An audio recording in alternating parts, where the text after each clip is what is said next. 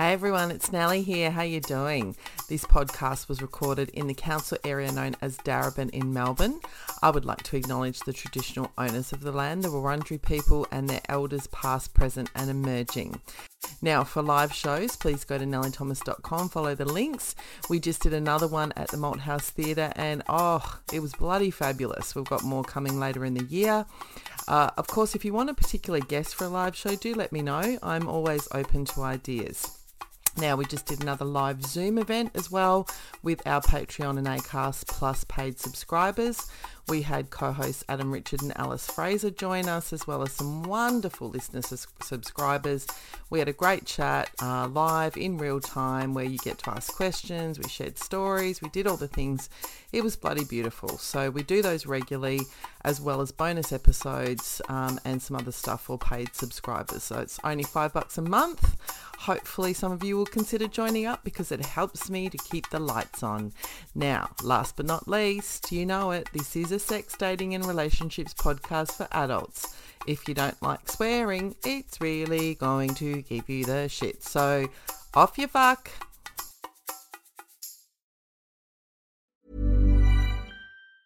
Quality sleep is essential. That's why the Sleep Number Smart Bed is designed for your ever-evolving sleep needs. Need a bed that's firmer or softer on either side? Helps you sleep at a comfortable temperature? Sleep Number Smart Beds let you individualize your comfort so you sleep better together. J.D. Power ranks Sleep Number number one in customer satisfaction with mattresses purchased in-store. And now, save 50% on the Sleep Number Limited Edition Smart Bed for a limited time. For J.D. Power 2023 award information, visit jdpower.com/awards. Only at a Sleep Number store or sleepnumber.com. Dear Nelly, I could use some advice, dear Nelly. Yeah, some help would be nice, dear Nelly. I'm eager to hear your point of view, dear Nelly. There's a lot to explore, dear Nelly. When you're 40 or more, dear Nelly. So I'm hoping we can talk it through. Dear Nelly, I'm rocking my prime and it's time to get down some. Maybe mess around some. It's never too late to start again, dear Nelly. Won't you hear my request, dear Nelly?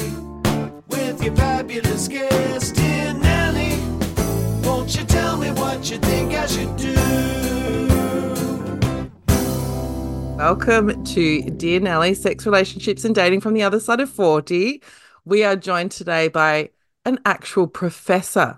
It is Professor Clare Wright. Hello, Clare. Hey Nellie, how you going? A professor, how fancy. I know, I'm actually technically a double professor because I hold two professorships. I'm Professor of History and Professor of Public Engagement at La Trobe University. So I'm a That's double. amazing. That's amazing. Now, do you mind if I start by asking how old you are? I am 54 years old, turning 55 in May this year. Yes. And you have been separated for how long? It is just coming up to a year now Yeah.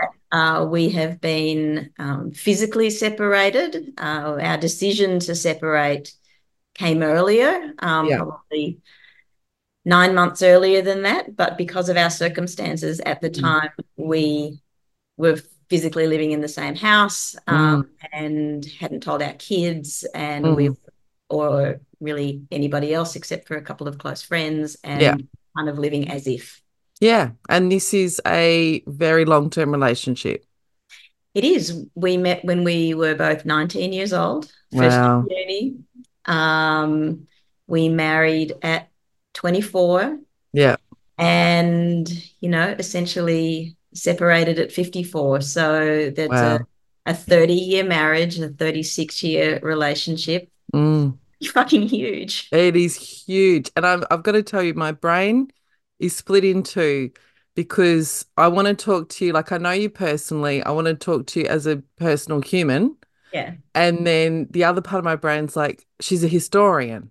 Yeah. right? So you've got so much professional knowledge as well about the historical construction of marriage and, the divorce and gender and all of those things. So let's try and do both if we Yeah, can. we can do both. I'm sure we can walk and chew gum because our brains are very large and multifaceted. And yeah, you're right. And a lot of and in a way they're indivisible to me because a lot of Yes.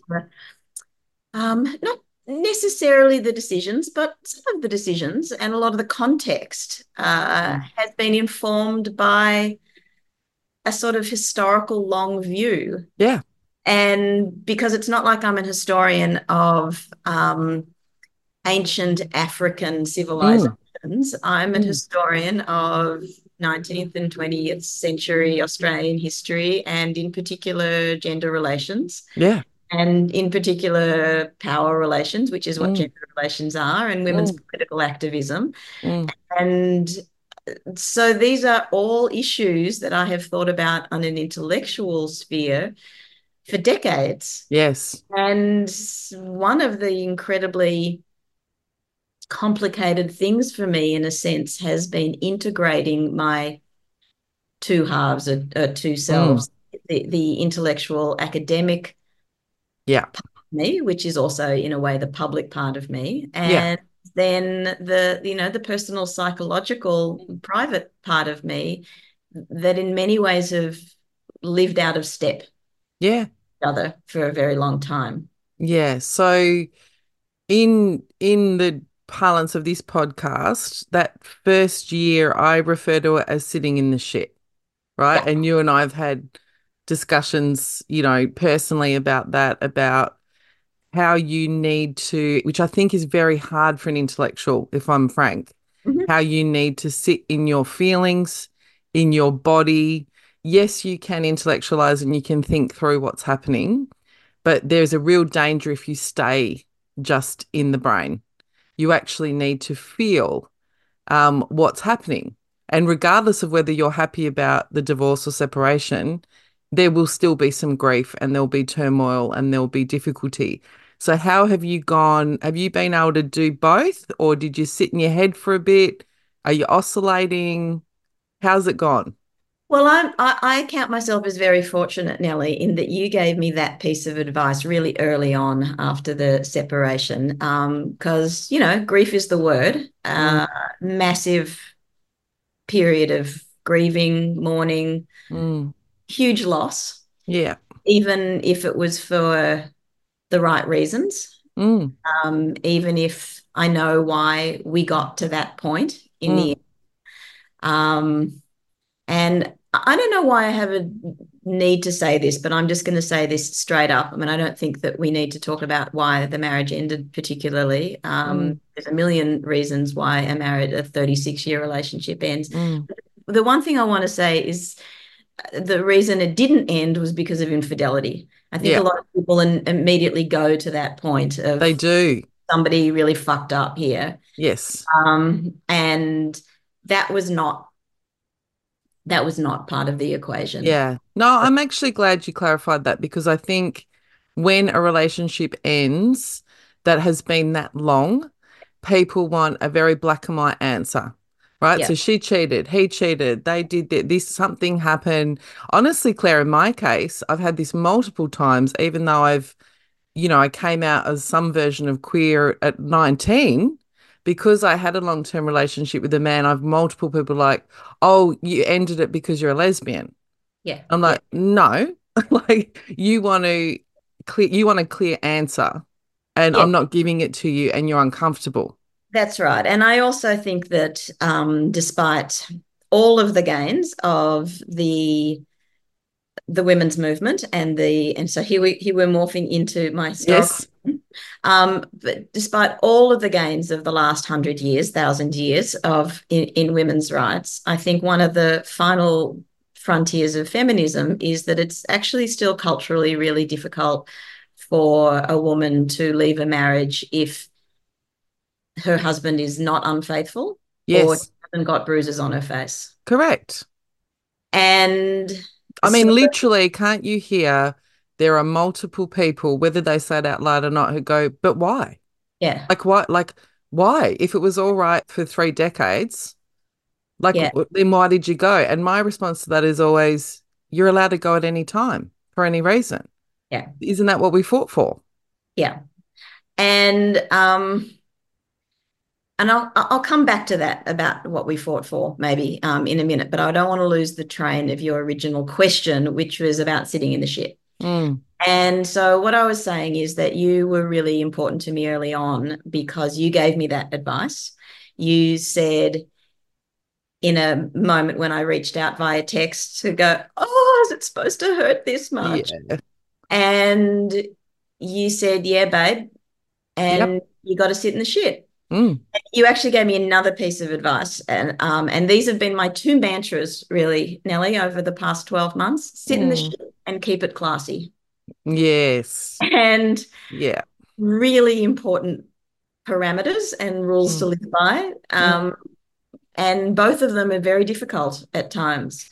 Oh, Going, they are going back, very, very, very challenging. Can we start with sitting in the shit and then we'll go to keeping it classy? So sitting in the sitting in the shit. sitting in the shit for that for me, and it's interesting that you've described that as having to feel your feelings. Yeah. Because I interpreted it slightly differently when you said it to me. I think what I heard was as much as your rational, argumentative, social justice, principled brain is going to want to continue to kind of play out the narratives or the dialogue of a kind of court case where you're prosecuting your position and that you're going to come out right in Yeah. some way. Yeah. And even when you feel like you are the one who's on trial, and I think that I had in my own mind felt like I was the one who was on trial Mm, and therefore had to find really watertight arguments as mm. to why I should be found not guilty. Yeah. And the thing for me had that was really difficult in those, and that's part of what was going on in the last years of the marriage for me. Uh, Mm, but what was really difficult for me to switch off was to say, this is not a trial. mm, I'm not being tried for anything. mm. And this is not actually about my brain finding loopholes. Yeah. This is about my body feeling the need to, whether I'm right or wrong or any of it, just have to deal with the situation that I'm in, which Mm. sometimes is going to include being misunderstood, Yep. which Yeah. is going to be not um, being seen in a good light. Mm. And that to me was what sitting in the shit meant. Yeah.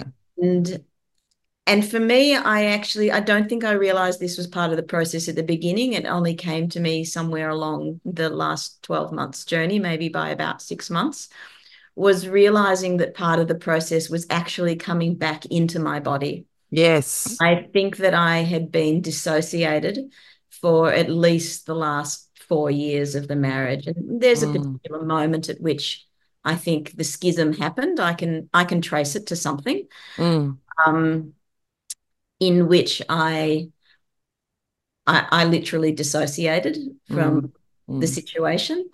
And it only was once I was kind of safely in the walls of my new apartment and sitting in the shit mm.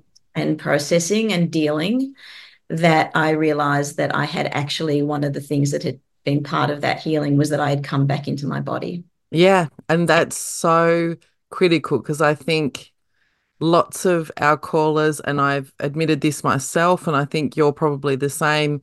I have misread in the past dissociation as calmness, Mm-hmm. right? Yep. So, because I'm a coper and Yep. I'm like, yep, get on with it and do Me this and too. do, I'm fine, Yep. I'm fine, I'm fine. And then Yep. you go, oh, looking in retrospect, it's like, oh, I'd tapped out, Yeah. Yeah. That's right. because Tapped out. That's the right it's word. Yeah. so overwhelming. Yeah. Yeah. You just find ways. What I realized that I had been doing for really those last years was kind of hitting my mark. Yeah. The choreography was all there. Yeah. And I knew when to move stage right and when to move stage left and Yeah. when to step on that X Yeah. and when the lights were going to come up and when the lights were going to go Mm. down. And so I could, Encore. yeah, that's right. Yeah. And, Right. and when to, bring the audience to their feet Yeah. and I knew my lines Yeah. and it was like I had performed 9,000 seasons of Cats. Yeah. And I Yeah. was still doing that, And mama's tired. but I was watching myself from the upper boxes. Yeah, I was watching exactly. myself on stage from the upper boxes, going Mm. through the motions effectively, and Mm. obviously that's no good for yourself, Mm. but it's no good for the people around you either. Either. No, I totally agree. And I'm only starting to realize the impact that had on my kids, who I thought, because I'm a coper and I had a smile on my face, and that Mm. nobody's getting hurt by any of this. Yeah. Yeah. I'm doing the right thing, Yeah. and it's taken me a long time, and this is part of sitting in the shit, to actually realize the effect that it has on other people, not just Mm. my kids, my friends. Uh, Mm. I've found myself making apologies to friends for the ways that I haven't been there, uh, Mm. that I haven't connected with them for Mm. years, Mm. and really connected, Yeah. beyond the instrumental nature of maintaining friendships. Mm. And that comes with a deal of shame, but Mm. also I think the thing that I've most tried to learn and practice this past year has been self-compassion. I was going to say, I mean, I think you have to, on some level, yes, repair's essential, but you also have to give yourself a bit of grace because these things are massive and 36 years is no joke. And that year, being only a year out, my experience, and I'm interested if it's yours as well, is that first year, you're not just dealing with your grief, you're actually dealing with the grief of everybody around you, and they bring their own stuff to the table. So Mm. even friends, let alone family and your kids and all that kind of stuff, if they have any issues in their relationship, if they were invested in you as a couple, whatever it is, cultural overlays, there's a whole range of things. And a lot of people aren't even aware of that because it's so ingrained and they're just feeling big feelings, not recognizing that those feelings are about them. Yeah, And yeah, you're managing that as well as yeah, your own grief. yeah, yeah. That was definitely part of it. I mean, I think really the only people I've cared about in the last 12 months have been my kids. Yeah. And and part of my the process that I've been through is actually saying some of those other people in the orbit, Mm, other family members, extended family mm. members, they're just going to have to be grown-ups about this and look after Yeah. themselves. And I can't Correct. take responsibility for that. No. I'm one of those many-breasted mothers that feeds many, many, many Mm, people. mm. And I'm a tiny little person, but my wingspan is large. Yes. And Yes, it everybody is. snuggles in there. Yeah.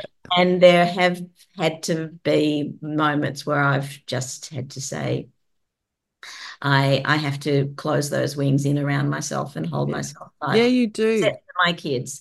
And Yeah. I should say my kids are this year turned 27, 25, and 19. Mm, So they're obviously they'll always be my kids, but mm. for sake of listeners, they're not little kids. Yeah, They're they're adults. adults themselves, and they have adult decisions to make about Mm, the way they are going to relate to this enormously traumatic rupture in their lives. mm, mm. And something that I would have really always sworn, and I did for many years, fight heaven and earth to make sure this was an experience they had to go through. Yeah. My parents split up when I was 3.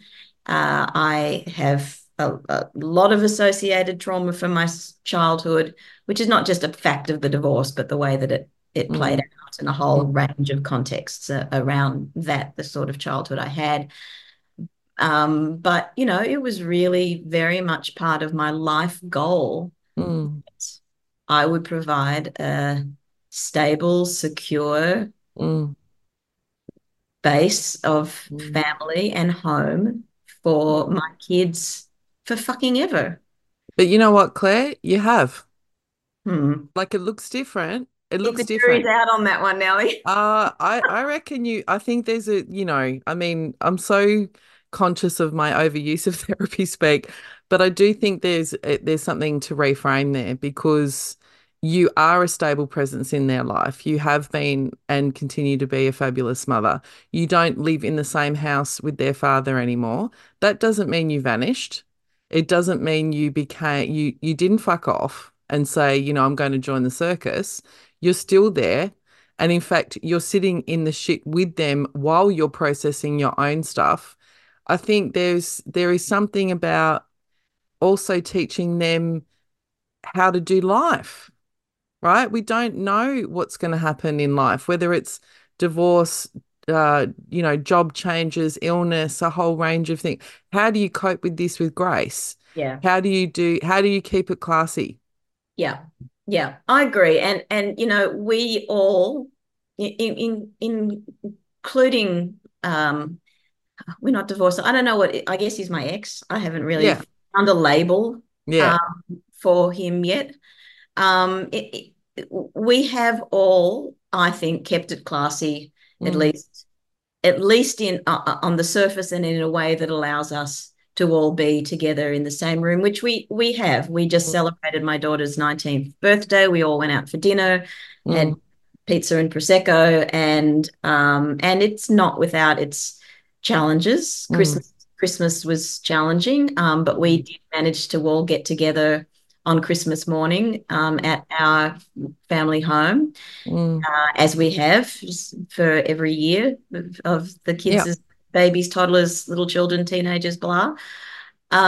We did that, and it was painful, and it was joyous, Mm, and all the things. And I think what we're both trying to do is to set out a culture whereby we can still be a family. I refuse mm. to buy into the language that this was a failed marriage or we're a broken family. Agreed. I don't think anything that lasts for 35 years is No, failed. And correct. I think we're a family in the process of transforming into a different configuration. And Mm, I suppose if anything, my childhood has shown me is that families can come in lots of shapes and yeah. forms, effectively have five parents, Yeah. and um, Yeah. and they have all been pretty fucking classy Yeah. about how they've dealt with life and dealt with me. Mm, There is the thing that binds us all together is love, yeah. and binds us as a family. And I think that we will, and my nuclear family, my family of making, Mm, family of origin, will continue to find intelligent, compassionate ways of using the love we have for each other. mm. And I might just sound so Pollyanna, No, when you I, don't. I don't think you do at all because I can feel how much pain there is in all of that. And particularly when you're only 12 months out. And I think, I got amazing advice early on. So, when you separated, you contacted me. My version of that is I contacted my friend Steve Allen, who's a psychiatrist and, broadcaster. And I was talking to him. That was my fear is the kids, the kids, the kids. And he'd been separated. And he said, I mean, I'm paraphrasing, but he basically said, I never promised my child a perfect life. I promised I'd be there regardless. yeah, And yeah, that really landed with me. I would yeah. also say, if you're anything like me, there'd also been Christmases when you were together that weren't great. Oh, of course, So, yeah. But we forget those ones. that's true. We go That's to the first one, we go, oh, it's all tense because we're separating. Like, well, it was tense last year and we weren't separated. So we can kind of gloss over the difficulty of staying in something that's not working. Yeah. and the impact of that on everybody. And, you know, and something you just said about I came to you for advice early and you went to Steve. I will say that pretty much the only reason I'm doing this podcast with you today, Nellie, is not only because I love you, but because listening to other people's stories through It helps. was Yeah. the thing that helped me in Yeah. those hard years. Yeah. In the hard years of making the decision, in the Yeah. hard years of when we were actively trying to save what I had identified as being Mm. problems. Yeah. We were actually actively trying to address things that I finally had found the courage after 30 years Mm. to identify as being problems in the marriage and Mm. with our relationship dynamic. Mm. And I think it's really important to acknowledge that it is a dynamic, particularly Yes. when you've been together for so long. It's not like Mm. one person is doing something to the other Mm. person. It's Mm. acknowledging that you have fallen into a dynamic, and particularly a power dynamic, that you have come to recognize as being dysfunctional, Mm. unsustainable, damaging. Mm. And intractable. And intractable, and saying it just dragging that big fat ass elephant out into the middle of the room Yeah. and saying, there she is, and now what are we going to do to tame her? Yeah. And How can we? and can we? And Yeah. so over those 4 years before we got to the point where we both recognized that we couldn't, Yeah. and that we mutually came to that Mm.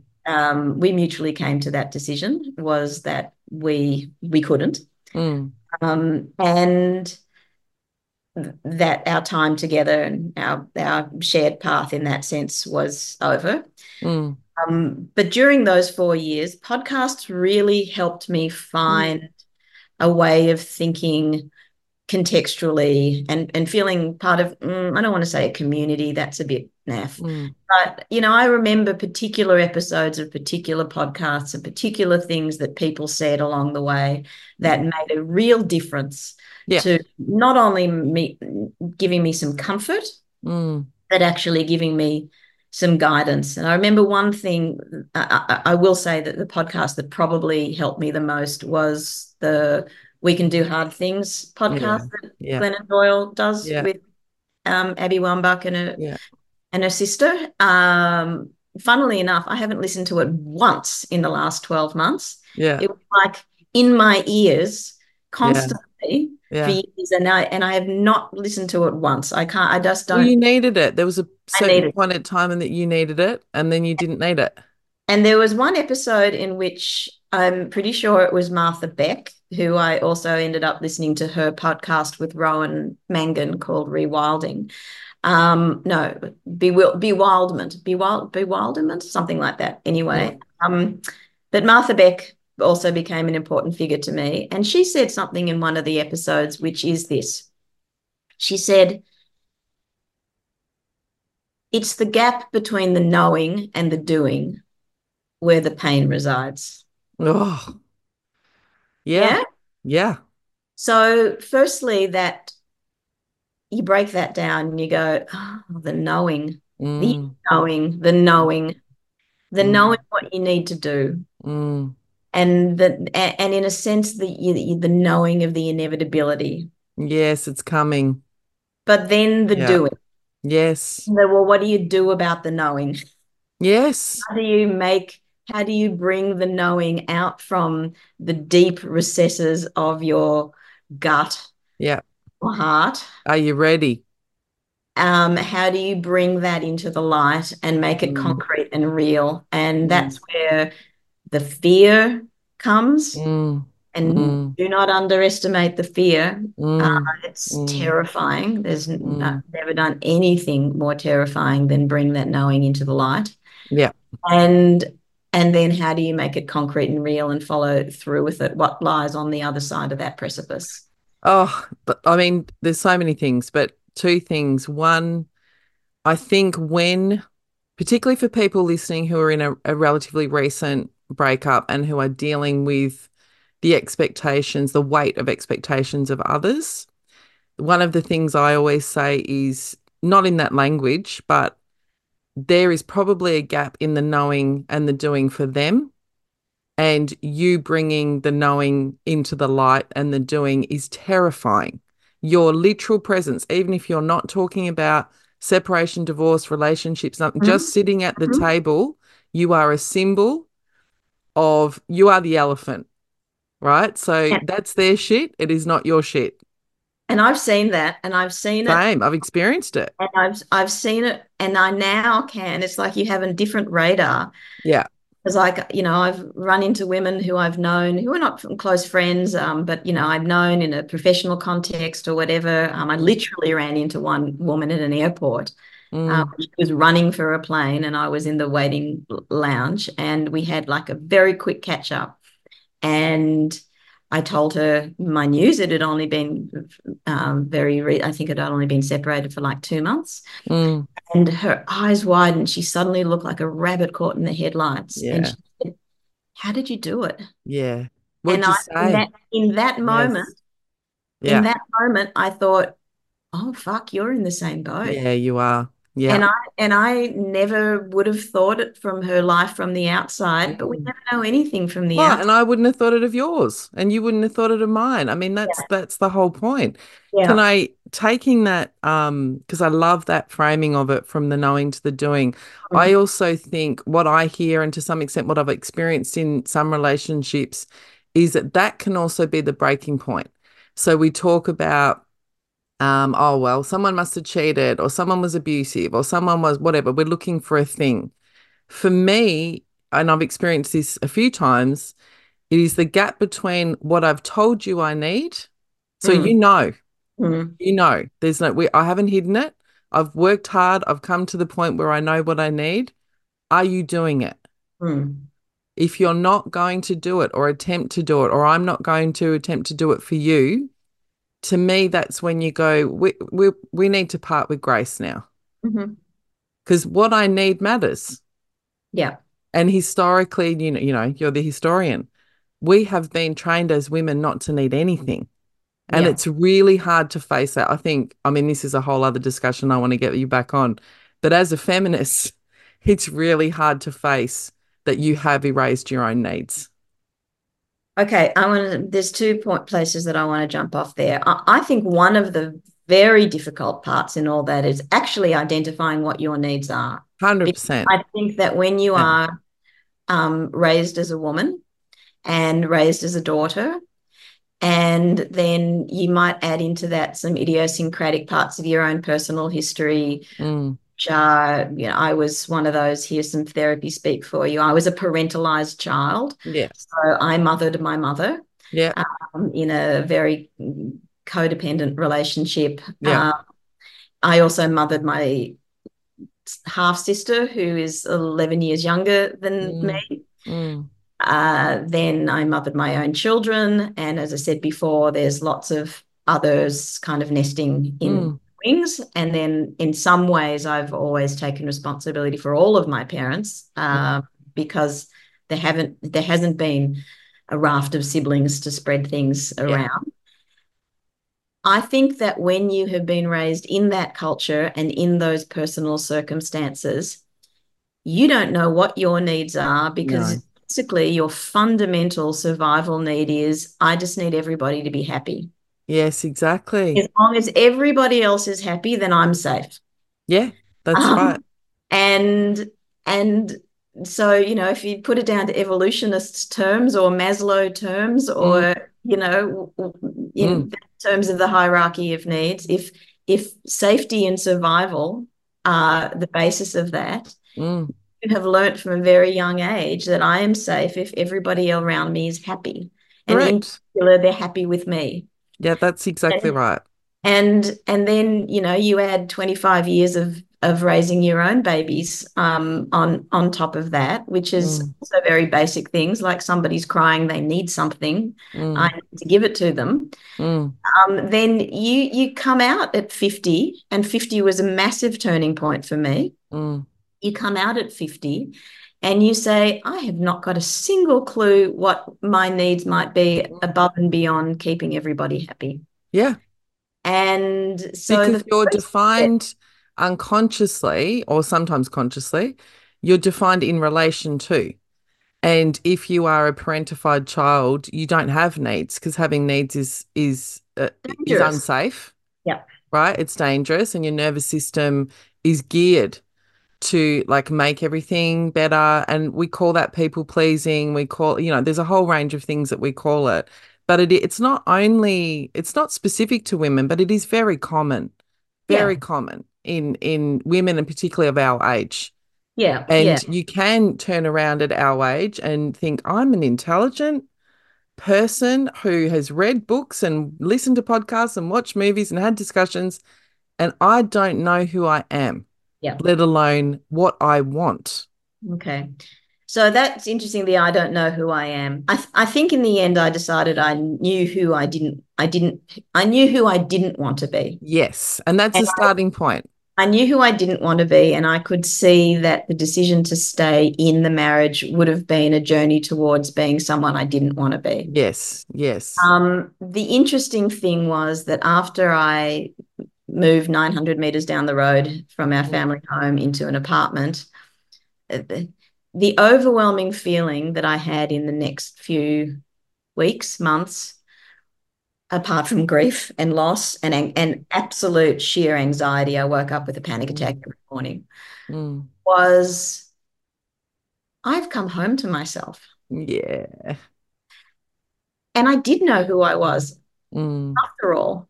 How lovely. I actually, she was buried in there somewhere. Of course she is. And so that feeling Yeah.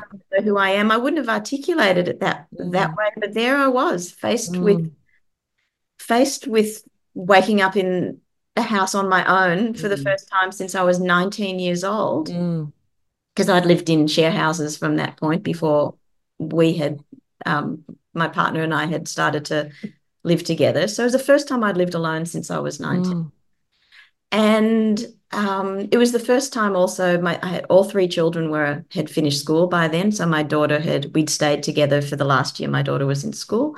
So mm, she'd finished school. So I had all three children out. So it was the first time in 2 decades I didn't have mm, children in school. And you know mm, what? You realize that you just know what you've got to do. You got to get up, you mm, got to make the mm, lunches, you got to, even up when you're past lunch mm, stage, you've got to make sure somebody's on time for the tram to get to their year 12 mm, mm. exam, and like you're just like chop, chop, chop, and you Oh, conduct I tell you what, the best way to time. avoid that elephant is busyness, Yeah. right? Keep going, Business, keep going. necessity, Yeah. all of those things. So to actually wake up and not know that, I thought after maybe about 6 months, I thought this, how Elizabeth Gilbert famously Mm, wrote a memoir about the first. mm, One size fits all seems like a good idea for clothes until you try them on. Same goes for healthcare. That's why United Healthcare offers flexible, budget-friendly coverage for medical, vision, dental, and more. Learn more at uh1.com. 12 months after her mm. separation, called Eat, Pray, Love. Yeah. But I thought if I were to write a memoir, which I'm not going to do, about my post-separation time, it would be called Burn, Spill, Lose. Yeah. Because Yeah. literally, I would put on some apples to poach, Yeah. and then half an hour later start sniffing the air going, Yeah. what is Something's that burning. burning smell? What a metaphor. And I would Yeah. suddenly tip, like a gesture towards something, and tip a teacup off a table, and Yeah. it would spill all over the floor. And the number of Mm. things that I'd left on a tram Yeah. or, Yeah. dropped somewhere and just lost. It is just like all where I was in time and space, Mm. I had lost Lost all it. ballast, Yeah. lost And you all self-knowledge of completely where I was in time and space. completely dysregulated. And I remember talking to you at that time when you were in some of those moments and spiraling and kind of trying to normalize it. It's Hmm. not about smart and not smart. And it's not about competent and incompetent and all that. It's the reality of a seismic shift in your life, your nervous system, your heart, your head, all of those things. And just coming back to, just for listeners, I want to come back to something you said about, I knew who I didn't want to be, and just really honor that, because there'll be people listening going, oh, I don't know who I am either. That's okay. Like you can't skip the steps. You can't go from I want to leave and now I know who I am and I know what I want and da da da. Don't put so much pressure on yourself. Sit down and kind of go, it's enough at this point to know what I don't want. And I will work the rest out over time. In the end, I felt like the decision, and I said earlier that it was we had made a mutual decision to separate, and we had, and that 9 months that we stayed together under the same roof, sleeping in the same bed,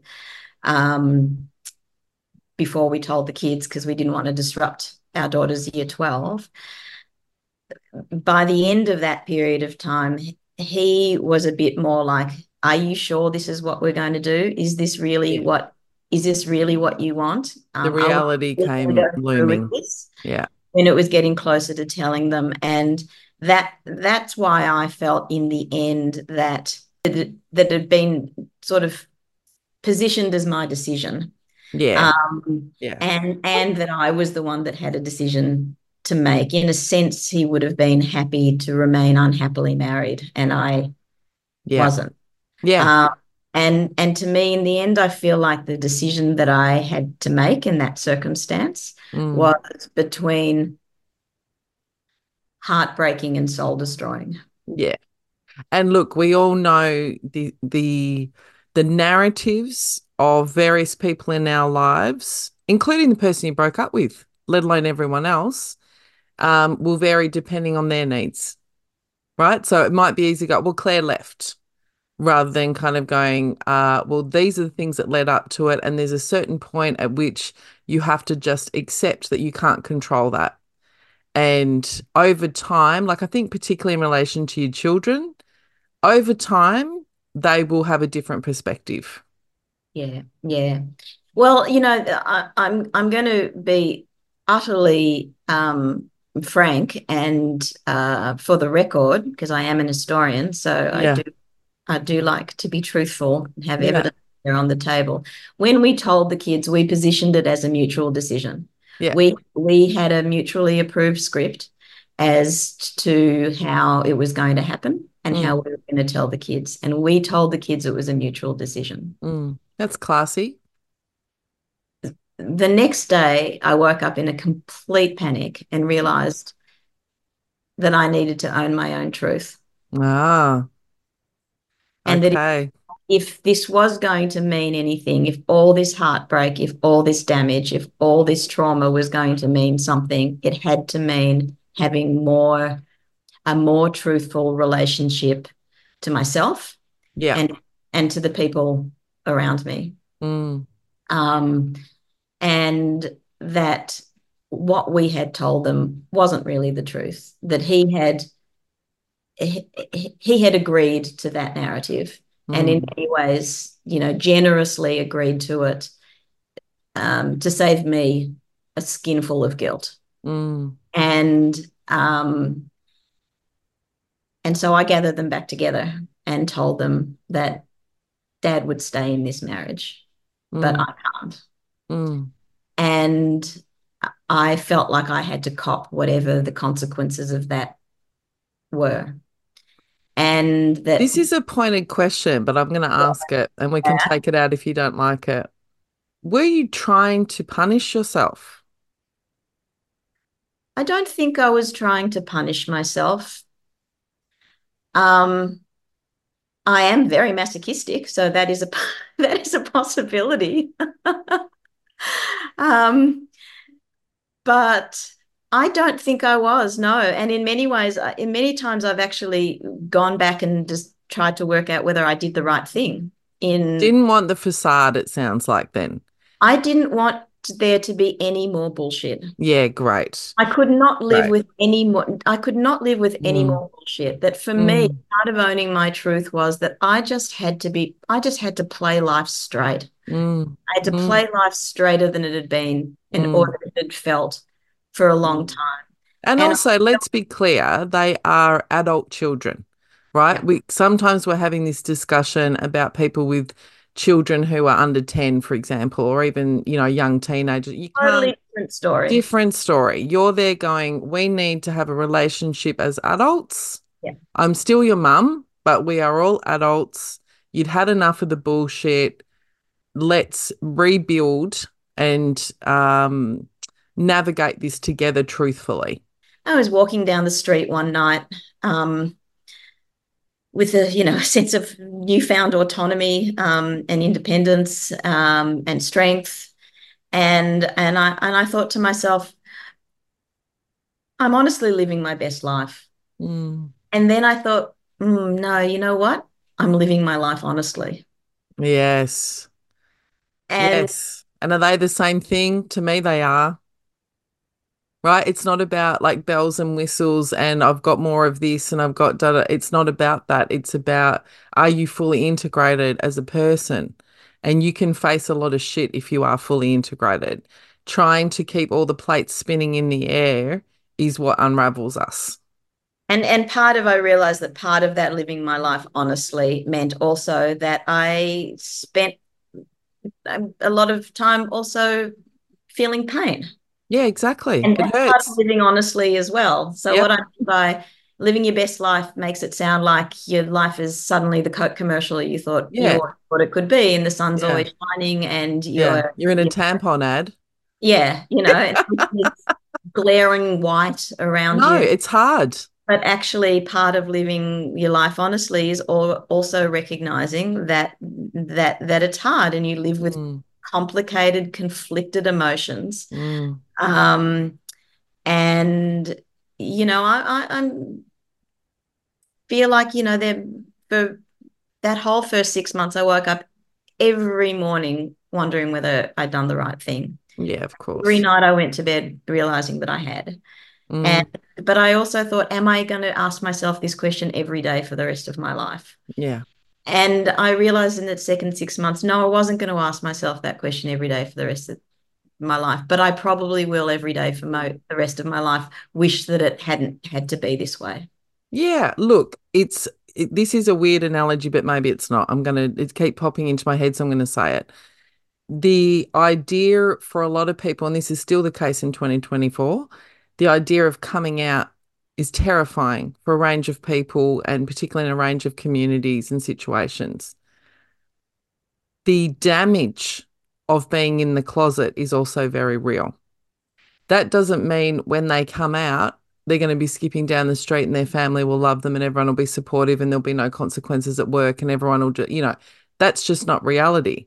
Will they feel better? On balance, I would say I've never seen anyone in the closet who's happy, It's ever. so it's so interesting that you would raise that as an analogy, because there's a direct connection in my life with Right. that, because I had a colleague around the time that I turned 50. This colleague of mine came out as Mm, trans, mm, and I followed their transition journey closely, mm, um, as a colleague and increasingly as a friend. mm. And I realized at some point, watching them over really kind of the next year of their life, uh, at looking at how courageous they had been Yeah. and how much skin it had cost them, and yet at the same time watching them inhabit Awesome. in Yeah. in a way that felt so real and Yes. so new formed, like that butterfly just Mm, wriggling its way out of the chrysalis. yeah. Um, but I watched that process, from very close quarters with them. And then I realized that I needed to come out too. And that's how I Oh, realized it. I realized I needed to come out too. And what I needed to come out was as unhappy. Oh God, that's like honestly, that's given me goosebumps because I think we all get that inspiration from different places, but I know exactly what you're talking about. And I've seen this over decades, the difference that I see in someone like you know, a friend who, you know, you think, oh, everything's fine, but you can kind of sense something isn't fine, and then make this call and you got to sit in the shit and it's really painful. And then something emerges where you go, oh my God, like you look younger, you look brighter, you look like all of the thing. And I don't mean in a superficial sense. I mean in like it's some kind of light, you know, kind of coming within and a lightness. And I see the same thing with friends, colleagues, acquaintances, whoever who have gone on that coming out journey. And that does not mean, like, if we continue the analogy, the butterfly's still vulnerable, Yeah. right? It doesn't mean that there's no pain and no consequence, but it's much, much better than in the dark place. It is. And the thing is that once you've come out, no matter what you've come out as, even if I've Mm, come out as unhappy, then you have to deal with the fact that, as we said earlier, that that's now out in the light, and what are you yeah. going to do about it? Mm, Um, and one of the this I want to bring this back to my professional life. mm, One of the things that I struggled with at the time was, but who am I to do this to make other people happy mm, to how am I going to make other people unhappy in order to make myself happier? mm, Um, mm. and how am I going to reconcile that with the person who I think that I am, which is Yes. kind and generous and Yes. loving and do no harm sort of a Yes. person. And Yes. which is different from the nervous system response. I'm definitely a fawner on the 4F scale. I Yeah. Yeah. definitely go straight to fawn when the saber-toothed tiger's coming towards Yes. me. I'm the one that goes, oh, here, kitty, kitty, Yeah, kitty. yeah. It's all right. It's all right. So Come beautiful. here. Such And can beautiful I pick you up fur. on something? Uh, Because I will forget if I don't. Do no harm. You're harming yourself. yeah. Yes, but do no harm to others. Aha, different. Do no harm to others. Yeah, And so I struggled with that enormously. of course. How do I do harm to others in order not to self-harm? And I have Mm, all sorts of self-harm kind of tendencies, mm, including I've been a trichotillomaniac since I was 11, which means, for people who don't know the actual label, that you pull your hair out. And right.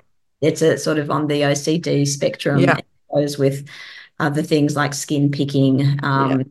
And there's actually a fantastic memoir that's just been released by a woman called Adele Dumont. It's called Pulling, and I've never read a book Interesting. that has put to words what I have, the experience I've lived with for over 40 years now. Yeah. Um, I so self-harm is definitely something that I excel in. But it was like, how am I going to do harm to others in the process of trying to work out how to be less unhappy? Mm, And one of the consolations that I used, and I don't know whether this is intellectual consolation or not, but one of the things that I thought was, I know through my research and knowledge about the way that things were in the past, mm, that women have been unable mm, to make the transition from mm, unhappy to happier mm, situations in relationship to marriage mm. for centuries, Yeah. because they have not had the economic, cultural, social, Mm. or political Legal. or legal Mm, avenues to do so. mm. So women just had to sit in a different kind of shit Yes. for their whole fucking lives, whether Yeah. they wanted to or not. Harmful. And I thought, here I am, Mm, and women have fought for decades and mm. centuries for the right to not have to sit in that shit, Yeah. for the right to have the legal, social, cultural, political, and economic Mm, power to be Mm, able to have some agency and control over their own lives. mm, mm. And I've documented that struggle Yes. in my books. Yes. So I thought, here I am, a woman who has benefited Yeah. from the struggle of the sisters who have come before. Mm, I have the economic independence. mm, I have the legal mm, capacity. mm, I'm in a political moment that and in some ways is actually encouraging of, you know, being your best self mm, and in a raising your voice mm. and Autonomy. Yeah. autonomy. There's a lot of language Mm, around. There's mm, no such thing as one-way liberation, and mm, when mm. no one is free until all of us are free. And So I mean, those take it. slogans that have been part of the feminist Yeah. movement for a while now. But um, if I have this capacity, Mm, I do not do this. yeah. I do not follow through.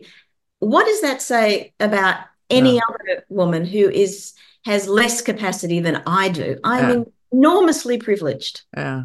historically speaking, and Mm, even in our own context now. I mean, there are mm, women, obviously, still to this day, who don't have the economic mm, or social capacity mm, to leave unhappy, destructive, harmful situations, mm, mm, even if they have the legal mm. and political Yeah, means. but you So, do. And but two I did. things you did, right? You did it. And you still remain, and I think this is really important in this conversation, you still remain kind.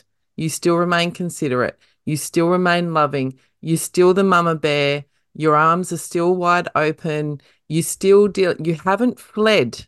And I think it's really important for listeners to consider that because I notice, and I've done exactly the same thing. I notice in your language, I notice in Caula's language, in my own.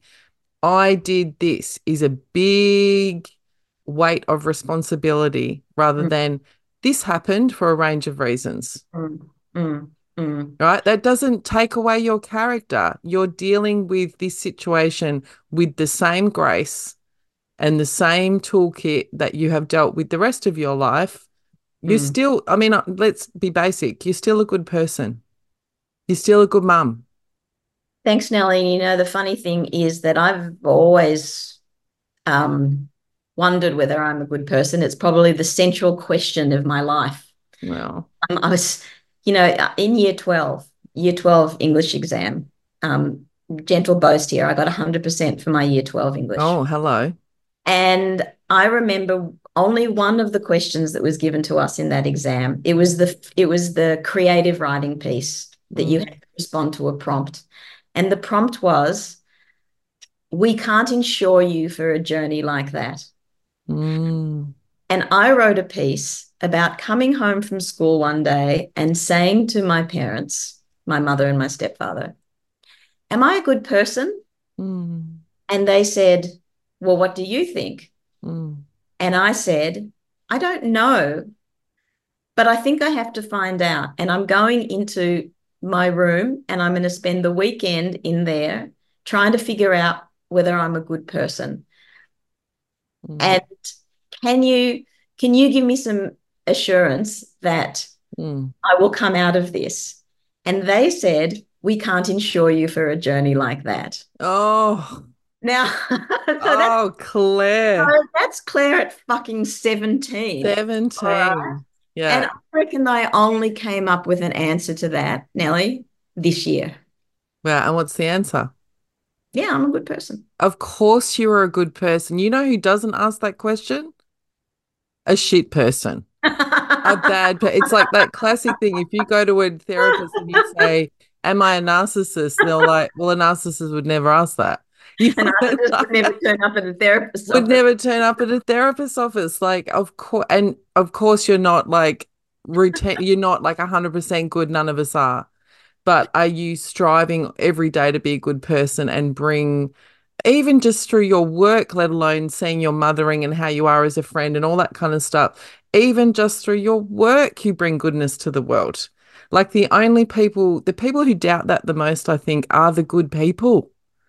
that is the great tragedy of that. Like that's a kind of existential dilemma about personhood, I Mm. think. And we keep striving, but of course the answer is yes, Claire. Oh, darling.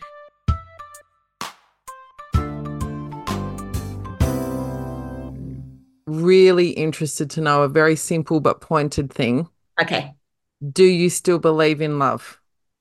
Oh my God, yes. Oh, tell me. I so believe in love, but you know what I believe in now? I just believe in all the loves. I Yeah. believe in all the loves. Tell me. I I read a book recently, Christos Tsiolkas's latest novel, The In-Between. Oh, it's so good. And it is such a good book. I think it is his best book. And Yeah. I adored that book. And the thing is, that book is about love. Yeah. You know, there's all the hot and heavy sex in it, Yeah. and Yeah. you know, it's raw and it's gritty and all the things. But actually, that book is about love, And connection. I agree. all the ways in which love can be felt and expressed, Yeah. and all many shapes and forms that it Yeah. can be found in. Yeah. And that just gives me absolute ultimate hope and Mm. optimism, and that you can get loving in a lot of places, Oh, and you really can. you can find love with people that you would not necessarily Mm. have thought that you could, and you can Mm. give love to people that you wouldn't necessarily have thought Yes. that you could. And Nellie, it's a bit like, when you have your second child, okay, and Mm. you're pregnant Mm. with your second child, and you think you have anxiety because you think, how am I ever going to be able to love this child as much as I Mm. love the first one? Yep. Then that baby is born, and you realize that it doesn't take any love away from the first one. Mm. Just You just grew, expands. you just grew a whole new love limb. Correct. Correct. The heart expands, the abundance mentality. I mean, even going back to something you said earlier about friendships, like I really notice friends have always been very important to me, and I know they have been to you as well. But I did notice once I became separated, that part of my life became bigger. It was already big, but it expanded because that love that I had in my chest needed somewhere to go, and it came back to me and it grew and it's still growing. And even if it wasn't romantic love, like Oh, the absolutely. love that's there is I don't Absolutely. know, it's an infinite resource. It's an infinite resource. And to draw a couple of the points that we've been discussing together, and the way that when you do end a very long-term marriage, and people really want to find a cause, Mm, they want to be able to identify the cause, maybe so that, as you said, they can avoid it, they can mm. drive around that pitfall. But something that came back to me from a number of channels was that people wondered whether I was having an affair with my trans friend. Oh, And why? because, and I discovered this later, is that one thing that my trans friend said that they think that we have is something that's called that we are queer platonic partners. Yeah, right. Yeah, So yeah. apparently, if you Google queer platonic Oh, partner, yeah, yeah. It's a there'll be a thing. whole literature on it. And it's a 100%. I didn't know that it was a thing. Yeah, But yeah. I know what they mean is that there's a certain intimacy Yes. between us that is not sexual Yeah, in any way. yeah. And I think of it as a very close friendship, Yeah. but people did read it Yes. somehow as it being romantic, because maybe that's the only way that they could figure such a love. I think it's most common with gay men and straight women, what we Mm. would have in, the olden days called fag hags, which some gay men still use that term, some don't like it. And that is often misread as romantic. And I think it's often misread as the woman has fallen in love with him rather than kind of going, no, they are both in love with each other. It's just not sexual. Mm. Like they may even be, each other's person, soulmates, whatever you want to call it, twin flames, all the things. There doesn't have to be sex for it to be real love. Exactly. And I think the thing that mostly I'm done with, Nellie, in the end is labels. Yeah, me too. Oh, One of the girl. things that I realized at the end of our of my marriage is that I fundamentally wanted to de-wife. In a Yeah. way, I don't care whether we ever divorce. Yeah. That's a legal nicety. Yeah. That has nothing to do with a property settlement. That has, Yeah. that's annulling a contract essentially. Yeah. But I did realize that I wanted to de-wife, You wanted to be Claire. because the expectations that are put on you Mm. with the label, Yeah. both internally Yeah. and externally, are ultimately very limiting. And Mm. I feel like if I were to enter another relationship, I don't even really wouldn't even really want to call us a couple, because I think Mm. being a couple Mm. comes with a whole freighted set of baggage about what that means. Isn't language slow, Claire? I mean, you're a historian, but I just find language so slow. I had to introduce, I'm seeing Linda. I had to introduce Linda the other day, and I'm like, I don't want to say girlfriend. I don't want to say, like, I'm not 12. I don't want to say partner. That feels like we're, running a law firm. And I was like, oh, this is my sweet pea. I was Yeah, like, that's the only label I could like think yeah, of that felt kind of right. yeah. We need, I don't know, language has got to evolve in this area, I think. Yeah. Or, we start making it up for ourselves. Yeah, I reckon we've got to. I'm going with sweet pea for now. I You think know that's what? I think You that's are a sweet pea. oh, You babe. are such a sweet pea. Thank you so much for coming on. Will you come back on? Because I've got a trillion questions. I will. I I would will. really love it. I've enjoyed this conversation immensely, Nellie. Oh, Thank me you too. for coming. And can you tell me, and I'll put links into the show notes. Do you have anything to plug? I mean, you've got a trillion books. Do you want to plug any of them?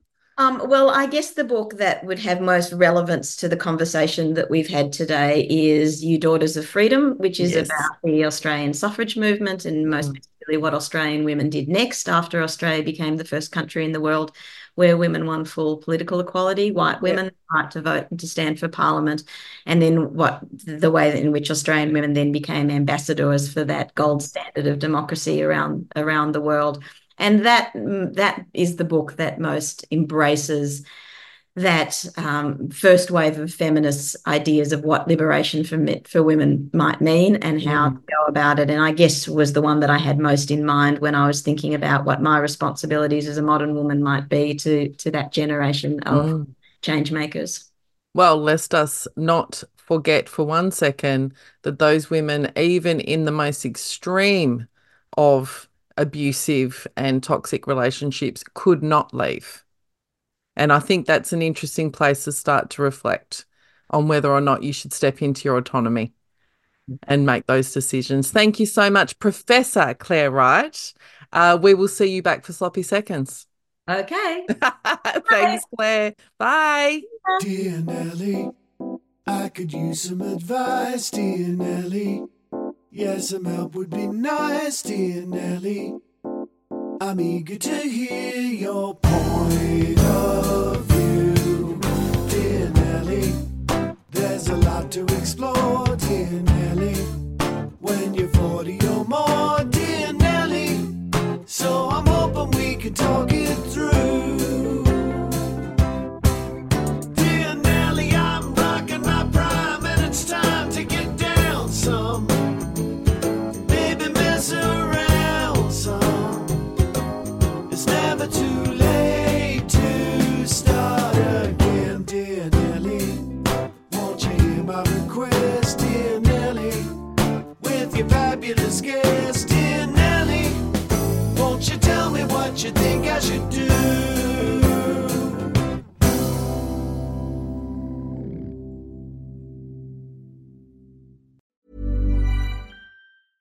Even when we're on a budget, we still deserve nice things. Quince is a place to scoop up stunning high-end goods for 50 to 80% less than similar brands. They have buttery soft cashmere sweaters starting at $50, luxurious Italian leather bags, and so much more. Plus, Quince only works with factories that use safe, ethical, and responsible manufacturing. Get the high-end goods you'll love without the high price tag with Quince. Go to quince.com/style for free shipping and 365-day returns.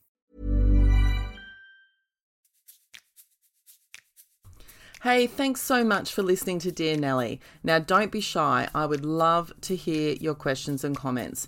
To send me a recording or an email, go to nelliethomas.com and follow the links. It's super easy, and you might hear me talk about your question in a future episode. Huge thanks to producer Sam Peterson from the Producer Boy Creative Production team, and to producer Faye Younger, who in addition to being an excellent human, is also a brilliant real estate buyer's advocate and can be found at youngerhill.com. Thanks to Acast and all the team. And lastly to you. Without the listeners, I'm just a middle-aged mole talking shit to no one. Please rate, review and consider subscribing for $5 a month for a bonus episode and to help me keep the lights on. And tell your bloody mates, would ya? I'd really appreciate it. Love yous.